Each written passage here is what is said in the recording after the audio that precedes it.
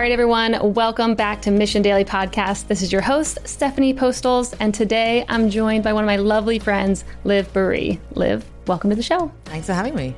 So I want to start with a backstory because I think how I met you was really funny. We were at a party, I'll just call it a party, and and we spent a long time together, like many hours, where I was just hanging out with you and your partner, Igor.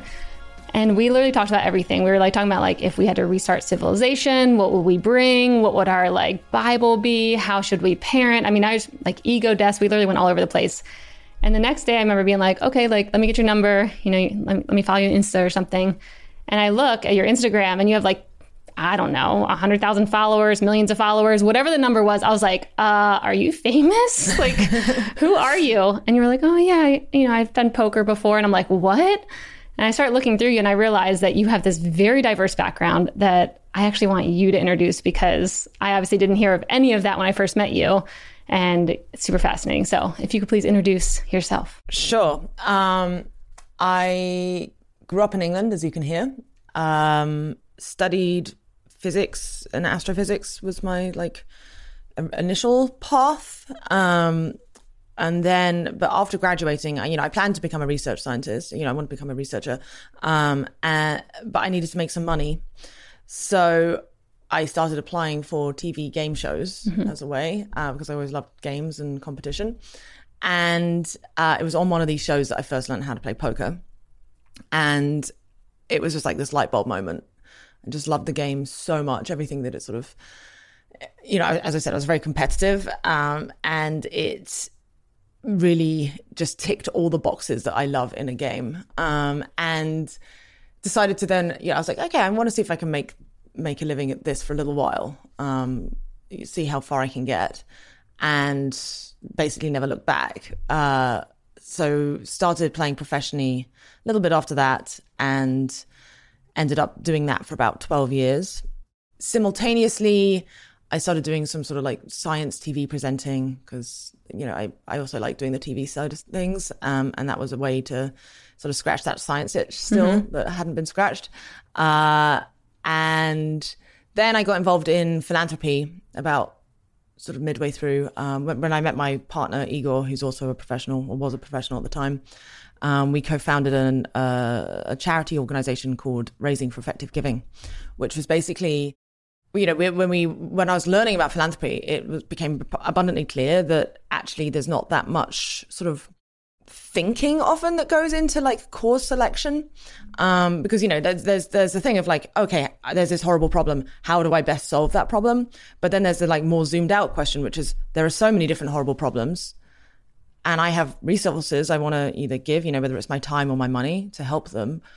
But how do I sort of prioritize between these causes and select the thing that is actually going to make the biggest positive impact?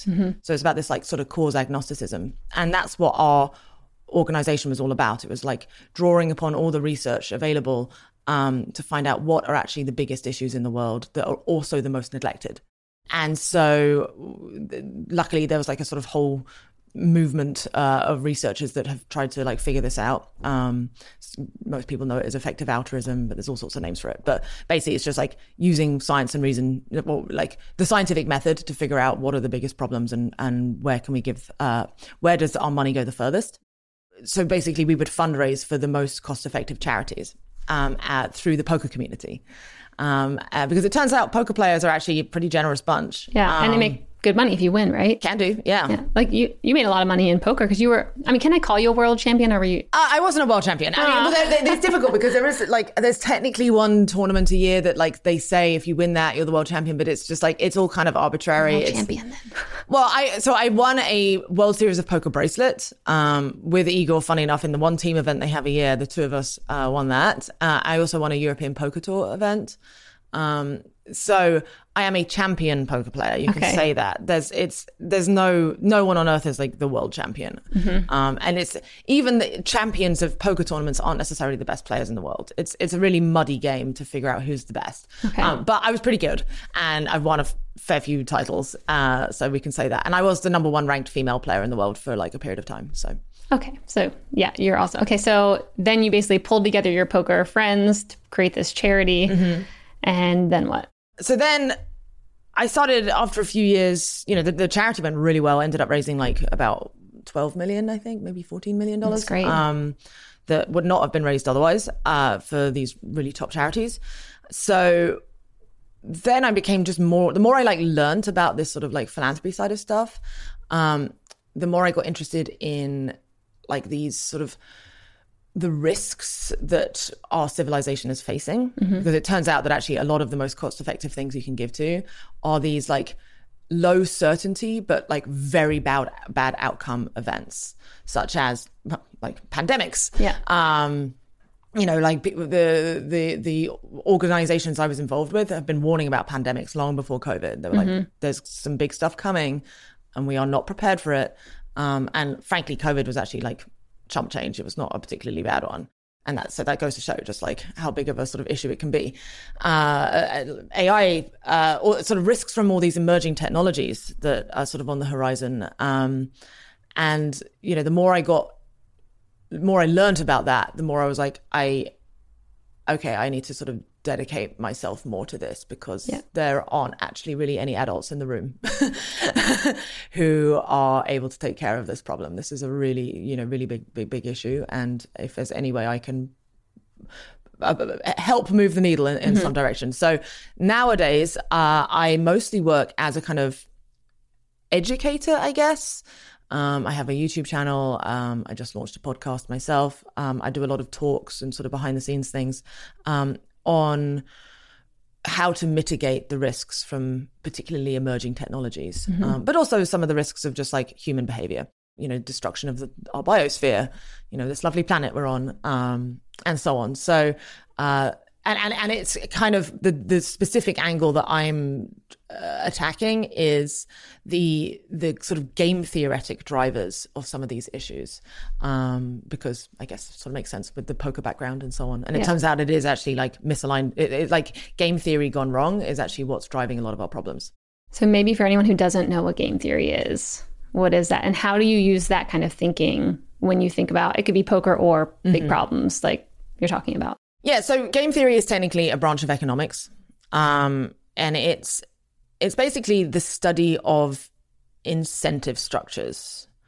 The reward is often just sort of shown in these like payoff matrices. Basically, if you choose option A, you'll win this much. Option B, you'll win this much, but also you might lose this much, and so on. So it's basically a branch of math, but economics, that studies like behavior of humans, but it can also be of agents, like non-human decision makers as well, but behavior of humans in competitive situations. And so obviously it applies to poker a lot, because poker is fundamentally a mathematical game. It applies to almost every game you play, frankly, where there's some kind of reward, and like strategies that you need to adopt. What are the optimal strategies for me to win at this particular game? So it's basically the math of games. And it turns out that most things in life can be sort of modeled as a game to an extent, including business, even relationships. There's technically like optimal game theoretic strategies if you're trying to like navigate the dating pool, on Tinder or whatever. So it's a really fascinating topic, because I think I prefer to think of it as basically it's a study of incentive structures, and incentives make the world go round. So then I'm trying to imagine you in these poker games too, of like how quick your mind is working. Like, what does that look like in the real world now? Like, how does your mind work when you're just observing different like structures or how people are operating? Like, are you constantly thinking about thousands of things and the outcome of what could happen because of that one choice? Or tell me about how your mind works. A lot of the time it's just like, I don't want to give the impression that my mind is like vastly different, I think, to anybody else's. But like, I mean, if I'm in some kind of like negotiation or something like that, I guess, I'm definitely I notice like old poker habits. The skills that poker teaches you are extremely useful for life. The reason I recommend poker to people, not to become professionals, but to just learn and like, get like a little bit competent at, is because it's just the closest analog to real life of any game, because you've got, you've got the sort of more scientific mathematical side of stuff, you know, like specific game theoretic modeling or statistics or data analysis and that kind of stuff. But then you've also got the more people type skills, you know, reading someone's emotions, their body language, the words that they say, mentally modeling them, you know, based upon what you think their relative knowledge is, understanding yourself, understanding your own emotions, because you will, you know, when things go wrong, your blood will start to boil, and you need to understand whether that's clouding your thinking. So understanding your own sort of hopes and dreams and biases that can muddy your thinking. So it's, you know, it's both an art and a science. And then on top of that, it's got a lot of luck in any short-term situation, because the cards are randomly shuffled between each hand. And there's these factors that you really can't control. Whereas like a game like chess, there's no luck, really, like aside of like who you get drawn to play against. But when you're sitting down against an opponent, it's just, you both have the same information, identical information. And that's why like the best player almost always wins in chess in a given game. Whereas in poker, we could sit down and play. If we just played for an hour, assuming you know the rules sufficiently, I'm only going to win like 55% of the time, maybe 60%. But if we played for a week, I'm going to win like hopefully like 98, 99% of the time. Yeah. So that noise, that randomness noise can make it, you know, it also clouds the picture in a way that happens in life. You know, like if your business does well, sure, I'm sure you'd made some good decisions, but was it also that you just happened to time it right? Yeah, good market. Did you get, good market. Did just someone random, like some celebrity just happened to randomly like it and tweet about it one time? You know, there's all these there's this noise and like randomness factors that can make it hard to know whether your strategies are actually optimal. So that's a long way of saying I use a lot of these poker skills, yes, in sometimes in life situations. Particularly, just like reading people. Yeah, I wanted to ask actually how, because I know on the original show that you were on, they were teaching you just how to play poker in general, right? But how do you teach cues of like, I mean, what were they pointing out in body language where it's like, okay, that person's bluffing, okay, that person, you know, like, and especially when you're just seeing someone for the first time where you're like, or maybe you do research on it, but like, how do you know their cues? Yeah, so you don't generally, you don't generally get to research your opponents beforehand. It's pretty rare when you do. And the main thing about body language is that there is no one size fits all. And my advice to people is don't focus too much on it. It's a tiny, tiny like cherry on top of this pie of like understanding the math of the game and like the logic and you know, the sort of the core strategy in a vacuum. You know, by in a vacuum, I mean like against any random player that you don't have any information on. But so, yeah, when it comes to body language, basically what I'll do, let's say I sit down against a table of players I've never met before. You generally from the outset start to stereotype people a little bit. And, you know, poker is one place where stereotyping is not only okay, but it's also like recommended to an extent. When you have no information, a little bit of leaning on old stereotypes is probably better than not. But you need to be very careful with it because obviously people very often buck stereotypes. So I bet people stereotyped you, like going in. Hugely, you know, and to be honest, certainly in the beginning, they probably weren't wrong. Like I was a young girl. I probably didn't have that much money. I clearly loved the game and was probably more competitive than usual, but like I would have picked on me, you know, as a player. And by picking on him, you know, I would have gone after and like applied a lot of pressure, bluffed me a lot. Because, you know, that type of player is more likely to be a little bit money scared. Did anyone ever give you a free pass where you're like, you remember being in a game and you're like, that person's not going that hard on me because they probably know I'm a newer player? Yeah, or they were trying to hit on me. You know, I was a young cute girl. You know, like there were not many 23-year-old, 24-year-old, 25-year-old girls. And yeah, like that definitely happened, and that's great. You know, I'll take it. Take the win, yeah. And then similarly, you know, as I got better, there were people that would regularly underestimate me. So it's you're sort of running this background process of trying to figure out what state, you know, what type of player you're playing against and what they think you are, and to like pay attention to that, but not over-index on it. So it's really difficult, because many times I've got myself into hot water where I thought, you know, I was like, oh, this guy's definitely going after me. He's picking on me because I'm a girl. Yeah. No, he just had good cards. And I then made a bad decision because of, you know, that wrong hypothesis, basically. So, yeah, when it comes to body language, the main thing you want to do is pay attention to what someone's like natural state when they don't actually have cards. You know, are they very animated person? Are they gregarious? Are they extroverted? Are they like sort of comfortable in general, or are they more sort of closed in and sort of serious? And once you've sort of gotten an idea of that baseline, now you can pay attention to how, you know, if you notice that they meaningfully shift away from that during a hand, okay, now what does this mean? But again, it can be very difficult because players intentionally, you know, they know this and they will throw out false signals, or again, randomness. They're not doing a false signal, but they just happen to change when they, you know. And then the other thing as well is that nervousness and excitement look very similar. And so sometimes, you know, you'll be playing against someone and you'll see the vein is pumping in their neck. They're breathing really hard. Their hands are shaking.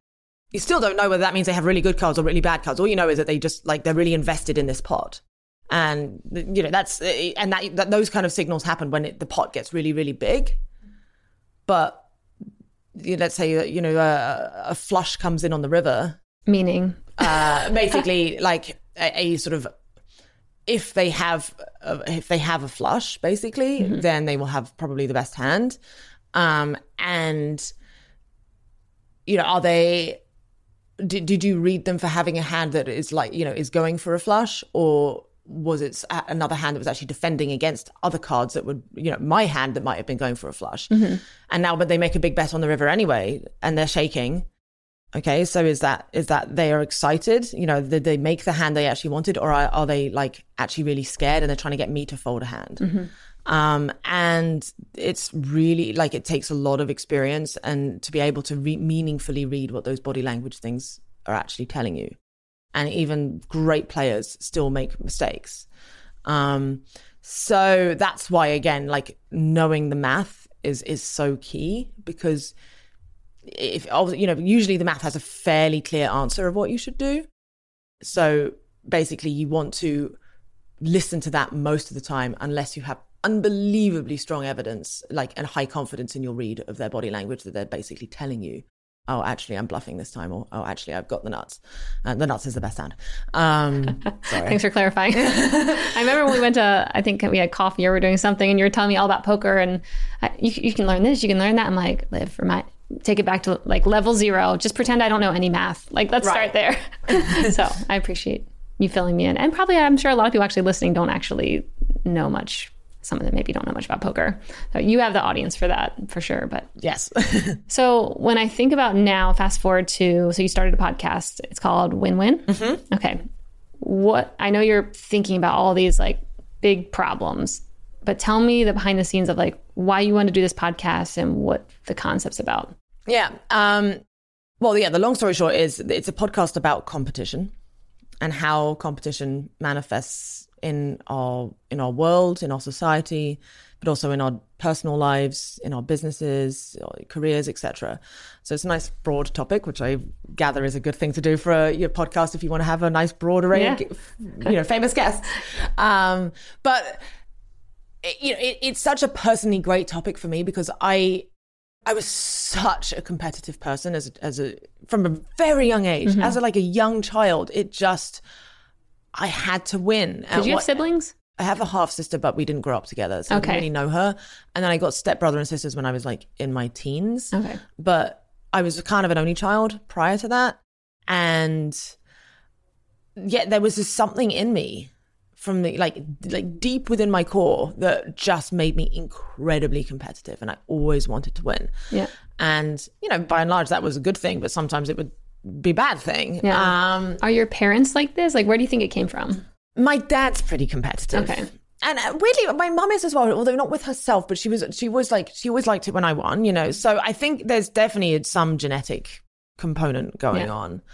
Yeah, my dad is very competitive. Like I remember we'd play chess against each other when I was really little, and he'd go easy on me so that it'd be an interesting game, but he would still win. Yeah. Yeah, no, he wouldn't let me win. There's no free lunch here, honey. No, exactly. And yeah, so I mean, I mean, it's probably some genetic thing. I don't know. I just don't know. But it was really very defining part of my personality, and that continued for much of my life, and only until I started like in my late 20s, early 30s, sort of maturing and realizing like, okay, there's noticing the times when this competition I wasn't in a healthy mindset around it. And like, I would either have sort of jealousy at someone else's success, or just like self-loathing if I didn't do something right, or if like I got unlucky, and having too much of my like identity wrapped up in being the person who won, so yeah, it like has a very deep personal element. I want to understand like how, like, that question that you asked, like, is it genetic? Is it nature versus nurture? Where is this drive coming from? Because there are other kids who just don't have it. And some people, I assumed everyone was like this. And I was so surprised to hear, and like they were just pretending not to. Yeah. And then everyone wants to crush their enemies. Oh, wait, me? No, actually, some people are just really chill. Like, they don't really care whether we win or lose the game. They're just like, this is silly. And I'm like, we have to win this hockey match. And I get so annoyed at like my teammates if they didn't try their hardest every time, and I was often captain or whatever, probably for that reason. But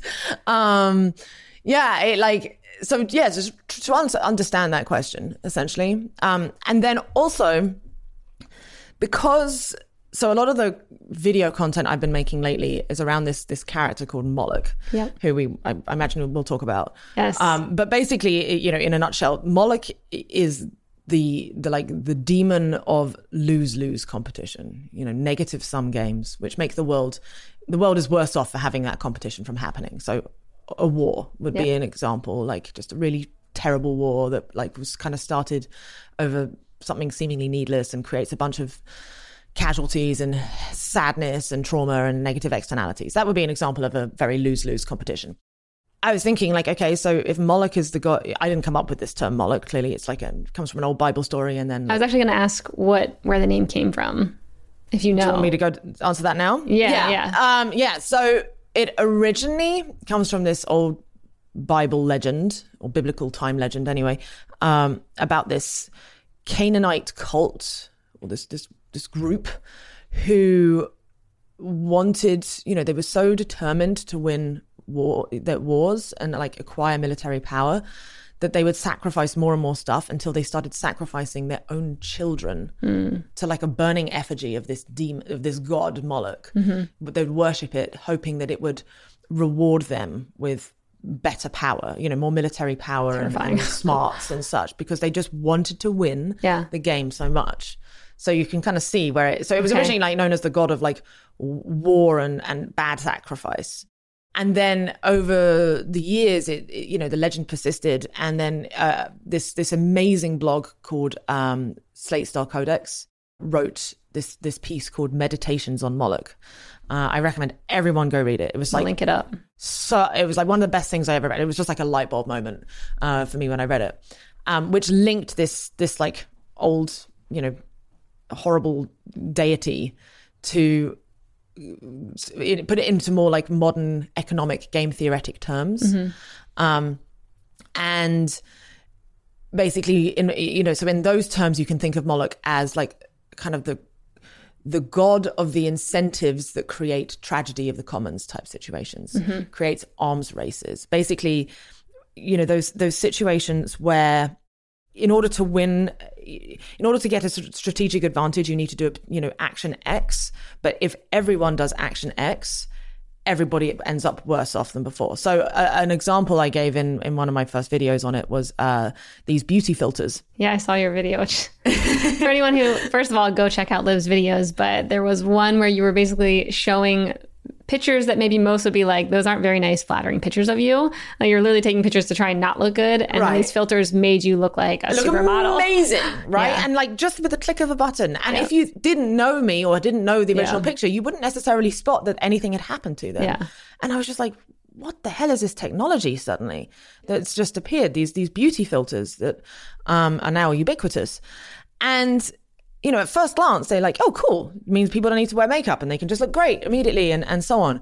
But I noticed myself, as a sort of an influencer, the pressure I was feeling to, even on pictures that I liked, to like add a layer of this because it just makes them look better. Yeah. And like social pressure, everyone else is doing it. So you're like... Exactly. And it's like, well, even if I don't, I know that, other influencers who are trying to like, everyone's playing the game of who can get the most likes and follows. Yeah. And it's not a completely, there is some scarcity to that resource. So if you know that everyone else is doing it, you're like massively incentivized to do it as well. But then if everyone's now using it, everyone is a bit worse off than before because no one knows what's real. So you're like just random users on Instagram and like now feeling not good about themselves because they see this like just endless stream of absurdly beautiful people, and they don't know that that's not actually reality. And even if they do logically know, their limbic system doesn't. You still don't feel good. But also the individual user, I would upload a picture that I love, and then I would apply the filter, and now I didn't like the original picture anymore. So it makes you dislike your own face. So it's just making it the end state where everyone is using this is definitely worse off than the previous state where no one was using them. But because of the incentive structures, everyone ends up there anyway. And it's the same incentive structure that's driving like nuclear proliferation. Like, y'all got to be ready. Yeah, it's like, the first few nukes were built, and it's like, well, now the opponents were like, well, now we've got to build them and we've got to spend a ton of resources to do this, resources that could be spent on healthcare or infrastructure. We're going to divert away and, bolster our military armaments. And now they're like, well, now they've done this many, we've got to do even more and more and more and more and more. So it creates an arms race. Amazon rainforest deforestation. That's, again, like farming companies. They need more land. It's this sort of like common pool resource, this commons, essentially, the rainforest that everybody needs and is providing a lot of value. But because there's no easy way to protect it, and there's so many different people who would need to coordinate to all agree, okay, let's not cut this down, and I'm not going to outcompete you by doing this. We'll all agree not to do this. You can't easily coordinate, so it ends up getting cut down. So that's what Moloch is essentially in like modern terms. It's the god of crappy competitive incentives that lead to coordination failure. And it's the same mechanism that's driving the AI arms race right now. Various other like potentially sketchy technologies, the arms race between social media companies to optimize for like the most addictive platform they can. Because it's like if they, if we don't want to adopt infinite scroll, even though we know it's not good for people, but everyone else has, so we kind of have to, or we're going to go out of business. That's Moloch. These crappy incentives. And once I saw what the enemy is, it's like, shit, that's this thing that we have to figure out how to beat. And it's, if Moloch is the god of like lose games, what's the inverse? What's the god of like healthy competition? And I couldn't think of a better name than Win-Win. Yeah. I was like, maybe Omnia, but like Win-Win just resonated with me because of like, as a character, Win-Win would be like, Moloch's very, you must win this, like me, age sort of 7. Yeah.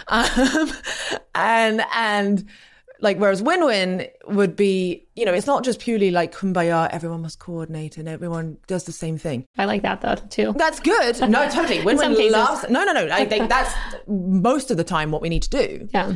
But it's also okay to have little pockets of healthy competition. Yeah. Where like, the Olympics, technically, there's only a fixed number of medals. Technically, there's a zero-sum game going on there, but it brings the world together. Like, it makes human athleticism, it inspires viewers to go out and try new sports. There's all these positive externalities to, the World Cup or whatever. There are examples of healthy competition in our world. And like, by and large, a lot of capitalism has been, a healthy competitive system. But there are certain tipping points where the incentive structures get decoupled for what's actually good for the long-term whole, i.e. Moloch gets into the system and it starts creating, the competition is going to create bad outcomes. So anyway, again, so that's where the title of the podcast comes from. It's like, I want, bring this character of win-win to life. What does a world with healthy, smart competition look like? Yep. So I'm wondering, like, these different use cases, something about like the beauty filters. Do you ever think there's a case where that could actually be a helpful driving force to maybe, like, I think about these beauty filters, and it's now, for anyone who's thinking, has a different level of like maybe discernment of like, is that actually the person? Am I looking at the right thing? Is that, a deep fake? Like, I feel like it's forcing humanity to have to think different about, is it real what I'm looking at? And then I also wonder, like, is it pushing people back to the real world where that could be a helpful thing? Like, it might be a bit of chaos now, and there will be people who get burned and catfished and whatever other terrible things could happen. But I think there's another group, at least here in Austin, I'm sure you've met many of them, who are like kind of shifting away from social media platforms to be just more in the real world and more about community now than they ever have been. And I wonder if this chaos is kind of pushing people to like a better future, even if it feels terrible right now. Yes, basically I have no doubt that there will be some positive outcomes of that, where perhaps, a percentage or even a critical mass of our population just end up shunning social media entirely because they're like, this is too much. This is not good for anyone. Every time I go online, I'm just getting fed like rage bait. Political polarization, division, again, all molecule processes driven by misaligned incentives. Of the like attention game, essentially. So yes, that's the like optimistic. Yeah, I'm also, well, you're very optimistic about a lot of things. I'm like, we're going to solve this, everyone. No, and you might, and I hope you're right. Yeah. And yes, maybe there will just be, there'll be some casualties along the way. I mean, we're already seeing them, depressed teenagers, etc. Our generation will probably, yes, I think there'll be a lot of our generation who do succeed in doing that and just live in the real world, and they realize that the media is like, should be taken with a huge grain of salt. But I'm not sure if that will be sufficient because like, look what's happening in the US with elections, right? The next election is going to be, you thought the last one was bad. Like, the next one's going to be insane because now we've got deep fakes. No one is going to know what to trust, except for maybe like some live streamed interviews with whichever politicians are willing to do them. And I think if I was a politician, that would be the smart thing to do, by the way. Lean into anything that's live, that is like truly, people feel like, okay, this is the person speaking authentically. But there's still so much of our like economy that is dependent on media and like attention. Yeah.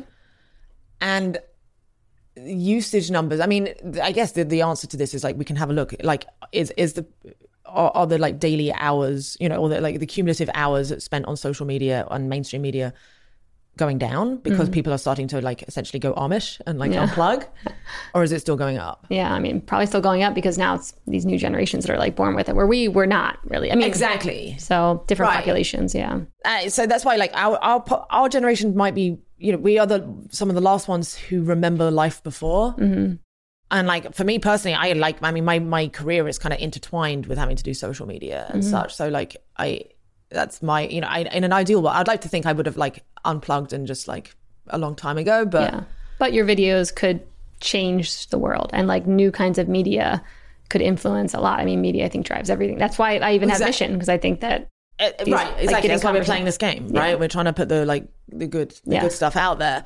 But yeah, I don't know.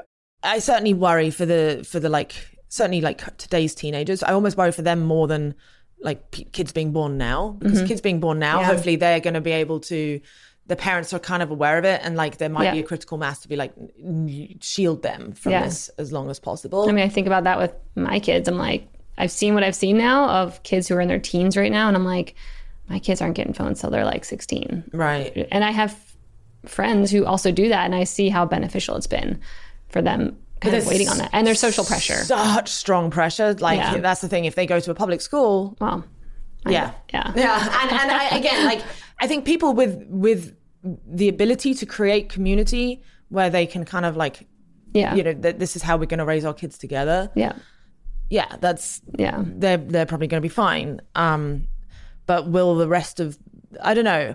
We need something additionally that's sort of like a real bottom up thing that recouples like what media companies are optimizing for with actually what's healthy for humans. Because right now the two are not just decoupled, they're like anti-correlated. I think the game is definitely not one that, we've talked about not wanting to even be in, because you're just optimizing for more downloads, more views, more gotcha moments, more like just stuff I'm like, that's not interesting to me. And I did that back in when we first started this company in 2017.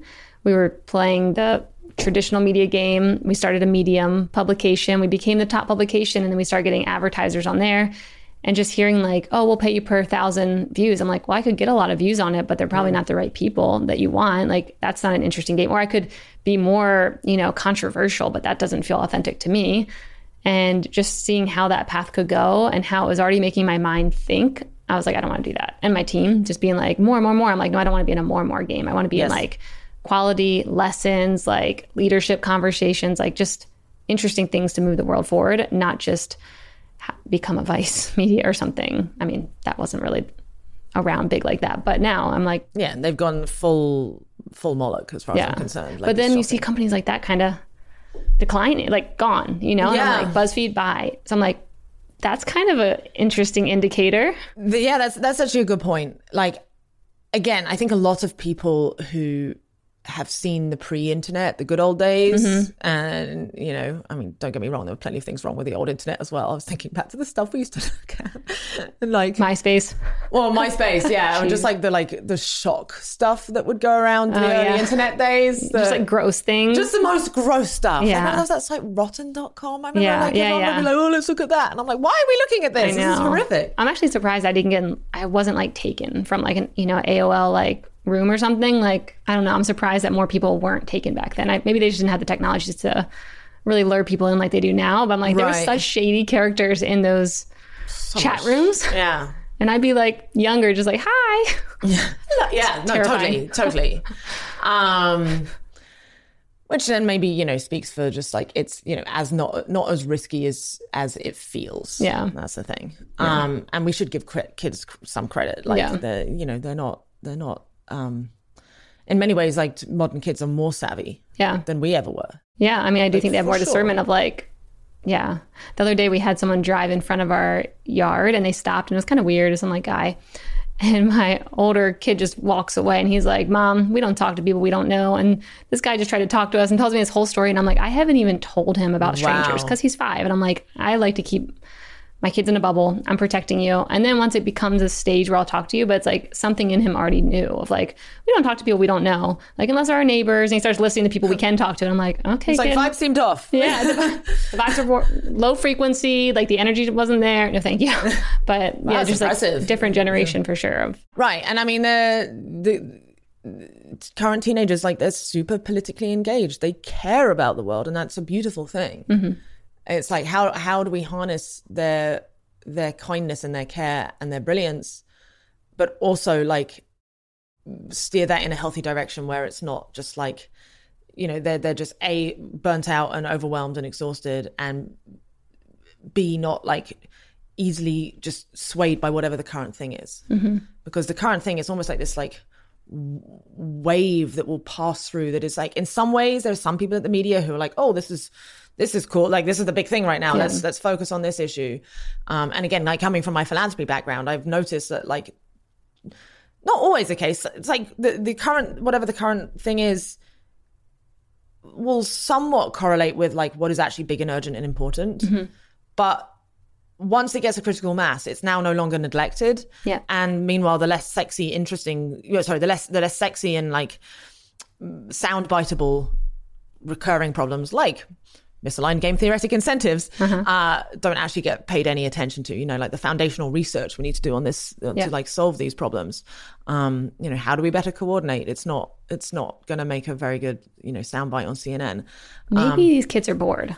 Because I think about it, when we grew up, we had things like Harry Potter. We had things that like literally pulled us into different worlds that I think at least like my classmates, like we were kind of all obsessed with these different series and like storytelling. And I mean, there was like good movies back then and just stuff that would really pull us in a different way. And I'm like, there hasn't been much of that in a long time. And what if they're just like, let's try and make our own stuff, our own UGC content that it's like shaping things differently because they don't have like good storytelling.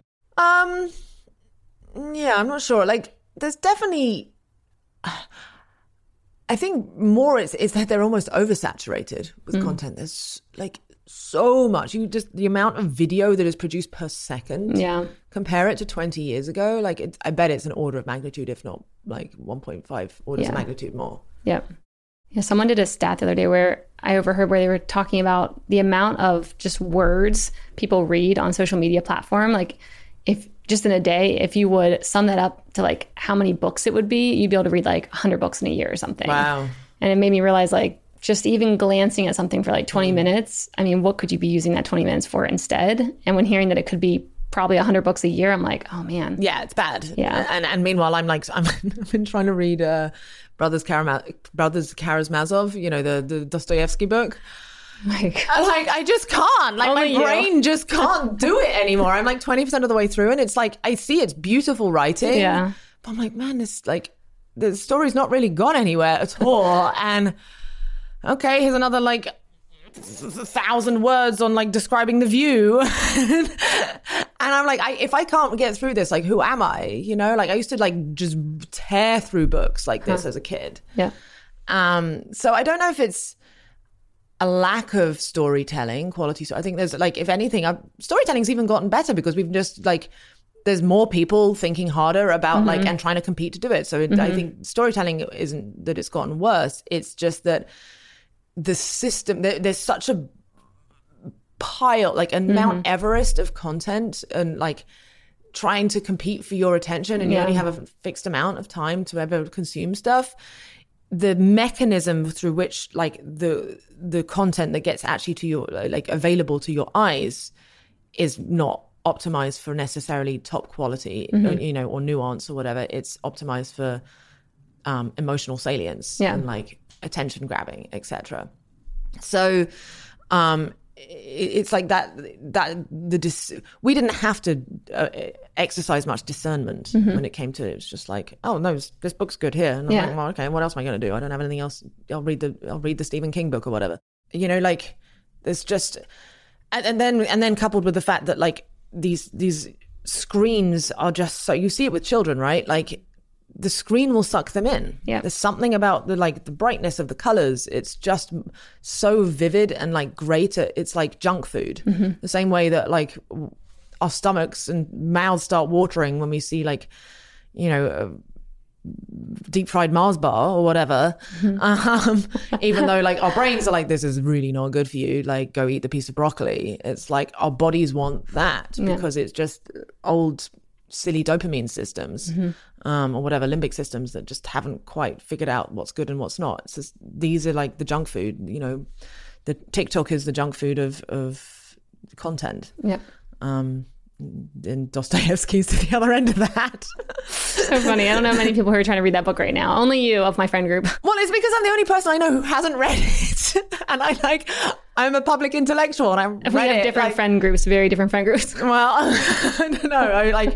I'm embarrassed by it, and I'm like, I have to get through this. And it's just, and also because a good friend told me that there's a solution to Moloch in it as well. Oh, okay. So that's why it's pulling. So that's why I would have been like, can you give apparent to me what that solution is going to be yet? Yeah. But he says, look, please just read it. Yeah. Like, can I get the page number, the TLDR? He's given me actually like the chapters if I want to skip to it, but I can't forgive myself. So instead, I don't know. It's bad. You're funny. So how many interviews have you done on your show now? The second, the second episode just not published, launched. But just recorded. 5, so 6. Maybe name a few people that maybe I would recognize. And then I want to hear like the most interesting concepts that maybe give you either hope or more worries about, this concept of win-win. So I just interviewed Isabel Boeree, who she lives here in Austin. Okay. I can know she's going to be mad at me for Boeree. I don't know how you pronounce her last name. I never do. But she's a very good friend. And she was a professional model, like high class, high fashion model, for much of her life. And then one day basically woke up and decided she wanted to be a nuclear energy influencer. Wow. Which is the most crazy sounding job title. Yeah. To basically bring back nuclear. Well, so not necessarily even bring back nuclear energy, just let's keep the existing nuclear energy, the nuclear power plants that we have that are working really well and producing carbon-free energy reliably 24/7. Let's just not turn them off. Yeah. Because some misinformed memes basically from like the 70s are telling people to do that. Yeah. And they're hung up on it. The 70s really jacked a lot of things up. Nuclear, war on drugs. Seriously, there's a lot of like wacky ass decisions, and it's interesting how these memes have stuck. Yeah. And so she's like, she decided she's gonna pivot and start creating content about that. She's always loved science. She's super smart. That's awesome. And she's really creative. So she's an example of someone that gives me hope, because someone who's like a deep pragmatist. That's essentially what, because it's not like nuclear energy is perfect, obviously. Like, there are, it does create waste that stays radioactive for a long time, although the waste is actually much easier to contain. It's much smaller than people realize. And yes, in an ideal world, we would just have wind turbines and solar cells everywhere, and that would cover our needs, but it's nowhere close to covering it right now. And as like we've seen in Germany, they've been turning off all their power plants and literally replacing them with coal, which directly kills like, I think 2,000 times as many people per unit of energy directly just from air pollution. Jeez. And that's not factoring in the climate change impact, which is so much worse. And why? Their plants are safe. Like there's the risk. Yes, there is a risk of obviously a terrible accident, but it's very, very small. And even the worst one in history, Chernobyl, is way less bad than people actually, than the sort of is painted. So anyway, so she's an example of someone who just like put her smarts and her pragmatism to like, this is what I'm going to do at a sort of personal cost. She got a lot of like, I'm sure, like people mad at her about that, but she's like, this is the right thing to do. Yeah, so that's, I mean, I don't know if that's necessarily an example of like helping. Well, I mean, it's to an extent helping with climate change, because it's like, here's a solution that we have to like temporary, long run, we'll probably get fusion and other novel forms of energy that are even cleaner and, have no downsides. But in the meantime, we need this sort of stopgap approach. And like people like her who just like come up with this like weird creative idea of like putting their skills to good use in completely novel ways are just so inspiring. Yeah. Oh, I love that. Yeah, we are working on, I don't know if I told you about this show that we're partnering with Lawrence Livermore National Labs. So they're like the national laboratory in the Bay Area. They secure a lot of the US, like 90% of the nuclear stockpile, and going through their history of kind of like everything of just also what it looked like to be working on nuclear, testing nuclear, then having the challenge to like, hey, can you test it without actually testing in the field? To then have to like create whole new modeling from like 2D to then 3D. And then all of a sudden all these new technologies come out of it. I feel like there's a whole history behind nuclear, and not only just using it and how it's helpful and it hasn't been helpful, obviously, like there's both, but also just like the history behind this whole space is like super fascinating. And like the there's the innovations that came out of it just from kind of like challenges or decisions that, political leaders maybe enforced or made that then spurred a whole bunch of new things. And I think there's so much that is lost. So I love that she's, kind of spearheading and using her influence to, just spread the word about something that I think a lot of people have the wrong ideas about. Right. So that's amazing. Yeah, it's all about memes, ideas. Meme is like, I guess, like the modern word for idea, or belief or whatever. But you've got to, in a world overrun with memes, and it's a very competitive ecosystem, how to make healthy memes that actually like are aligned with sort of the long-term flourishing of society rise to the top. Yep. And it's very difficult. So what things are you most worried about right now? As you're hearing these conversations, you're hearing, super smart and interesting people. A lot of your friend group is also very interesting. So you get, I think, behind the scenes conversations that many maybe wouldn't hear. Like, what's on your mind at night right now? Well, the main thing is, actually it just came out yesterday, this signatory letter, which fortunately, like almost all the top leaders of, CEOs of the top AI labs signed. But AI is probably the main one. That and the risks from novel pathogens, synthetic biology, essentially, because we're making such incredible headway in terms of being able to synthesize, gene editing, et cetera, et cetera. Just like the progress we're making in biology is so exciting because we might be able to cure. I wouldn't be surprised if we've got a cure for cancer in the next 10 years, at all. In fact, I'd be surprised if we don't. So it's incredible what the benefits that are going to come from this. But at the same time, as you increase capabilities, you can also create the ability to make very bad things. And AI is another one of these. It's like what you call a dual use technology. Same with nuclear. When we discovered that when you split the atom of a very large radioisotope like uranium or whatever, it unleashes a shit ton of energy, and you can use that for good. If you don't, if you just use like unenriched uranium, you can use that in a reactor and create like basically limitless clean energy. But if you want to be a psycho and enrich it to above 90% or whatever and put it in a certain type of weapon, you can kill millions of people in a single go. And AI and synthetic biology are two similar types of technologies in that we call them dual use, and that they can be used for incredible good and unimaginable bad. And at least with nuclear, we found some ways to because the upside of nuclear weapons, the mitigating factor of of nuclear weapons is at least they're very expensive to develop. So it's only really nation states that could ever really do it. They're also really detectable. There's rare earth elements that are required. So it's you can see them from a satellite or something, right? Usually, they leave radioactive, trace signatures. We know where most of the deposits are, so we can kind of track where uranium or plutonium will go. And so there's there's a small number of actors that need to coordinate in order to not, to keep Moloch at bay. And even then, it's still, there were so many near misses for nuclear war over the last century. In some ways, it's pretty crazy. We haven't had it worse. So we're in one of the kind of lucky timelines, frankly, living under the nuclear shadow. So that nuclear is actually easier of a Moloch problem to coordinate and mitigate.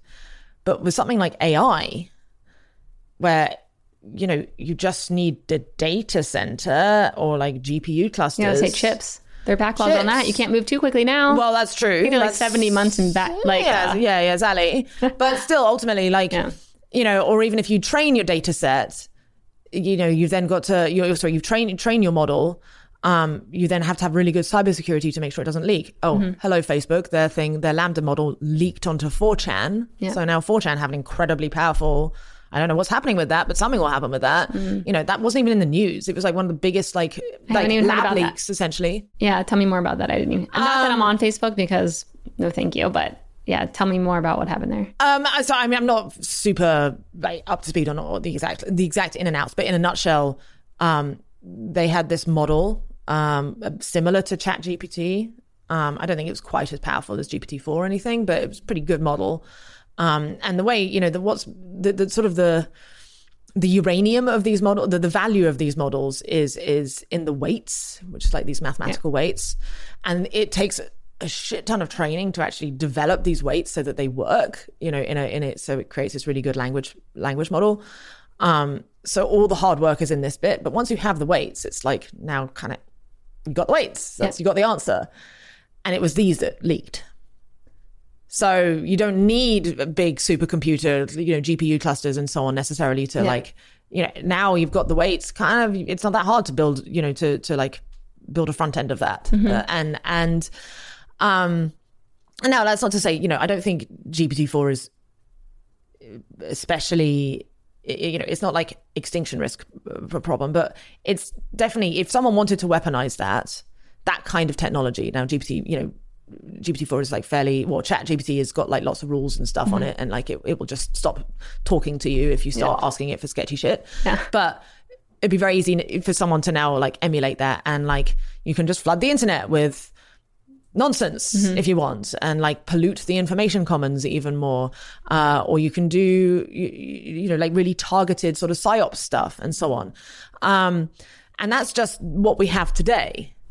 And the rate of progress is going so fast, and there's so many different now competing actors, and they're, with nuclear, like it was kind of like geopolitics was like Moloch's currency. Now it's just money. It's just, it's a very fungible resource. And like if you can build some kind of AI that makes your business do its thing much, much faster, that's directly usable, gives you just money which you can go and do whatever you want with. So there's maximum incentives for everyone to use AI to speed up whatever their current company is doing, or their current thing is. And that can be great if you're doing something that's a really good company that's actually good for the world, but that's not great if you're a company that is like very extractive, from the biosphere, or harmful for people's psychology. There's plenty of companies that are actually misaligned with what's good for humanity. And AI is just going to speed up everything. So if you're already living under a misaligned system, that's a bad thing. If you think that the system is actually perfect and like everything's great, then sure. And that's where this sort of like culture war is starting to split, of people who like basically think that the current system, they look back at history and go, well, this is pretty great compared to what it used to be. And they're not wrong. Like the sort of the capitalist, the socioeconomic system has made things objectively better over the last few hundred years. And I wouldn't even want to live 40 years ago. But that doesn't mean to say that if you draw that line, that it's going to continue that way, because we are starting to hit up against limits of like planetary boundaries. Like the rate with which we are borrowing from the future in terms of like resource extraction is far outstripping our ability to replace it. And AI is going to speed up all of that even more. But the flip side is that it can help solve many, many issues. And so it's like, how do we constrain its use on the misaligned bad stuff, and completely like enable and encourage its use on all the good stuff, without creating these tyrannical control structures, which is also terrible, and arguably even worse. And it's a really complex issue. And frankly, anyone who has like I know the answer and it's just like let AI loose, or no, like no one can have AI, they're wrong. Like it's so complex, and there's so many moving parts, and there's trade-offs everywhere. And that's separate from then the whole idea of like a super intelligence that could emerge that is misaligned with what humanity's goals in like a little way, and because it's so super intelligent, it's going to far outstrip us and do whatever it wants. And what do you think about that? Because I forget who I was listening to where they were like, that is so far off, like so far into the future. I'm trying to think of who that was, but it's someone that was like, they actually normally have like interesting points of view. They know a lot about that space. And he was explaining the difference between like what AGI versus whatever the other one is. Narrow AI, like what we have now versus like you're basically like a human. And he's like, to get there, you would need these things. And when I heard it, it kind of put me at ease a bit, where I'm like, okay, it doesn't seem like we're that close to having something come and have its own ideas about like, we're going to take over the world now and kill off all the humans. Like it just felt very far-fetched. But I mean, you're closer to this than I am, so. Yeah, I mean, so I am not an expert. I'm not like, I'm not a AI developer. But I'm friends with quite a few who are experts. Timelines are short. That's all I will say. Like all I can really say. Their timelines are all certainly under 20 years, in many cases under 10 years, and in some cases even under 5 years. Now they can be wrong, and in many ways, they're like people who are thinking about this all the time, so they might have biases there and so on and so forth. But my argument would be, even if it was 50 years away, you're basically saying, we're looking through a telescope and we can see that there is a potentially extremely hostile but far superior alien race coming towards Earth. And they're going to be here in 50 years.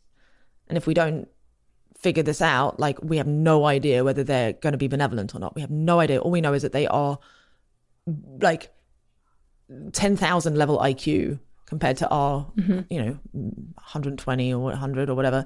And they're coming, and are we just going to be like, okay, well, whatever, they're still 50 years away, so we'll deal with it later? I mean, probably knowing us, but that doesn't seem like the rational thing to do. So that's even if it's 50 years away.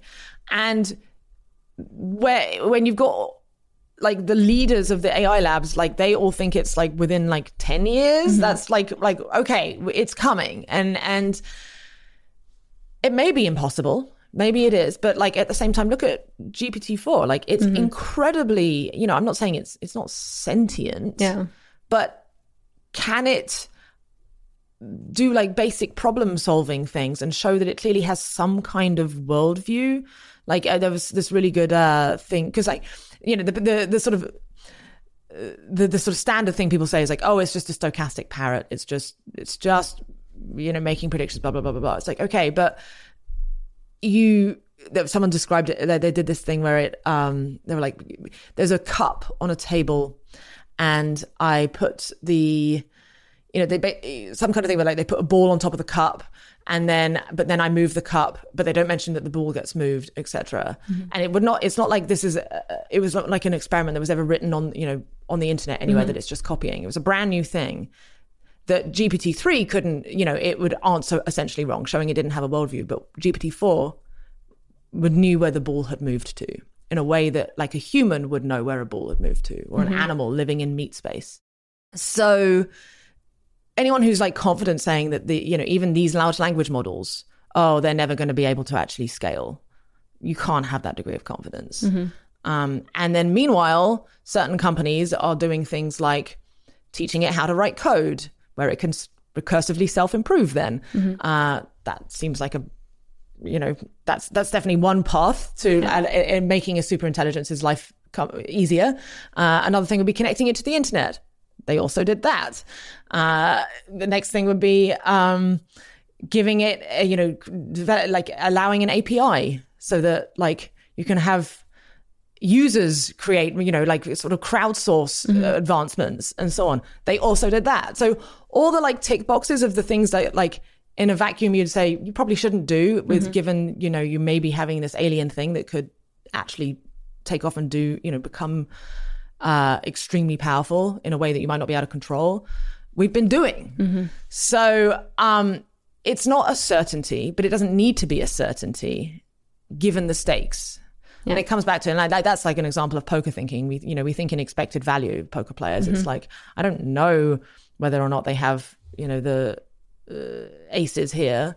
But like you sort of give it basically what is the likelihood of A versus B and what are the probabilities of those, and then you have your expected value.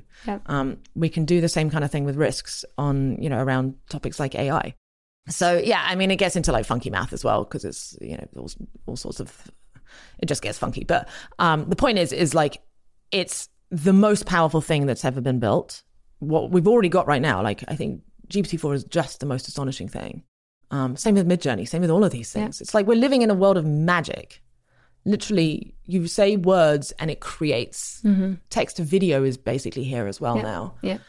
And it's going faster and faster and faster. And anyone who's like, oh, it'll be fine. I'm like, I'm sorry, where is your hubris coming from? Like, are you a clairvoyant? Okay. Let's, it's okay to just try and nudge things so that like at least we have some checks and balances whereby, anyway. Man, well, I know in a little bit we're running up on time. I feel like we're gonna have to do a whole round 2 to like go even deeper on these. Absolutely. But I do want to ask one thing. What is one thing that most people don't know about you? Because you're so public. You've been like a TV host, personality. You're all over Twitter. Like, what's something that you explore or you like, or like a story where you're like, people actually probably don't know this? Ooh. You can take time to think if you want. Yeah. I mean, the thing that comes to mind is I'm like, I'm like an obsessive bug lady. I actually remember this about you. Like, carry on. You know, but you can tell. I love, like, one of my favorite things since about, moving to Texas is just how many weird bugs there are that I've not seen before, coming from Europe. And the bigger, the better. And the more of a freak the creature is, the more I love it. I love the freaks. And like there was this huge moth, like the size of my hand the other day. I just wanted it on my face. I just love them. So I don't know if many people know that. Yeah. I really like the bugs. That's a good one. Except for mosquitoes. Yeah, fuck them. Why'd you move to Austin? Like, what brought you here? A combination of things. My other half, Igor, got a job that required him to be in Texas.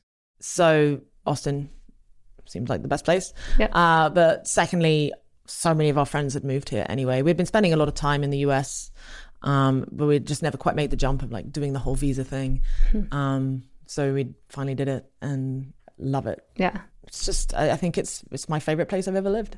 Oh, yeah. Well, yay. You'll stay here then. Okay, good. Last thing, what are you most excited about? And it can be personal stuff. It can be your work stuff, your podcast stuff, like whatever you want to talk about. But what are you most excited about maybe the coming year?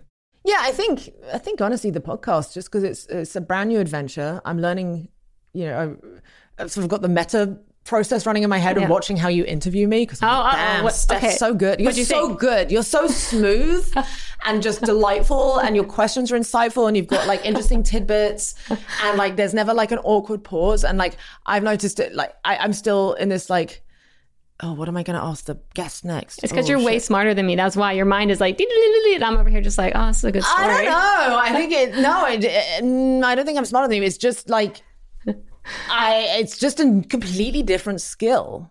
So what are you going to pick up from this interview then that you're going to take back? So a thing I like to do sometimes that's I find personally helpful is just like, okay, I'm going to put on my, like I used to do this when I play poker, when I'm like, oh, I'm not playing that well. Well, what would Igor do? Because Igor's so good at poker. And so I'd be like, I'm gonna be Igor Kurganov at the table for a while and just like try and embody what I know, someone I know well, and be them. And it helped. Like truly, I'd play better. So I'm gonna I know you well. I'm gonna put my Steph hat on. I can't really put into words what it is that you're good at. Like you're smooth. You're insightful, you're curious, etc. But like, I don't know. I'm gonna be Steph. I love that. Next one. So. You gotta put on a blonde wig though. Yeah. I know you've worn wigs in some of your videos before. I do like to wear wigs. Yeah, so. I just bought a crazy for my next Moloch one. It's going to be on the AI Moloch. The Shoggoth meme. No. Oh, just crazy ass costume. Hold on, I want to look it up now. So Shoggoth is from the H.P. Lovecraft novel. Of course, I don't know this then.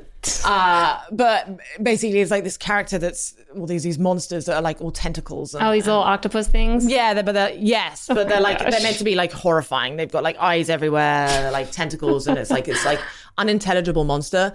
Someone made the point that like actually that's what these large language models are. Oh, okay. And we have, RLHF, reinforcement learning with human feedback as ways of like, no, it's fine. We make them behave. Yeah. But and the meme became that it's like, no, it's this like Shoggoth monster that's like, and we can't imagine what's actually going on inside it because we can't. Yeah. It's called like the interpretability problem. We know that like the physical way that the systems are built, how a sort of neural net kind of looks, but we can't actually peer inside and see how it comes to the conclusions it does. We just know that it does through some kind of inscrutable mathematical operations. The same way you can't look in someone else's brain. You can pick their brain apart physically, but you can't actually like experience what they're experiencing. You don't know. You just see what comes out and assume they behave in a certain way. But this is far more complex because this is like a completely alien form of life, right? It's silicon based instead of carbon based, and it's built in a different way. And but it still acts like a human. Like it sounds like these things that have officially passed the Turing test when it comes to dialogue. Yeah. You wouldn't know that you're not speaking to a person if you took someone from 2000, 1999, and they chatted online with this thing. They'd have no clue it was an AI. Yeah. So Shoggoth is like a representation of that. And then they like the human feedback bit is like this little paper mask that you put over a tentacle, and it's like, look, I'm a smiley face, I'm a person. So that's my next video is I'm going to dress up as that. Oh my God, I love you. That's amazing. All right, well, Liv, this is super fun. Where can our listeners, viewers, everyone learn more about you and find your podcast and everything else? I would recommend just going to my YouTube. So it's just Liv Boeree, and just search Liv Boeree Win-Win. You'll find the podcast in all the normal places, but YouTube is where I'm trying to push people to, because that's where it's like the video side of stuff as well. All right, awesome. Thank you. Thank you.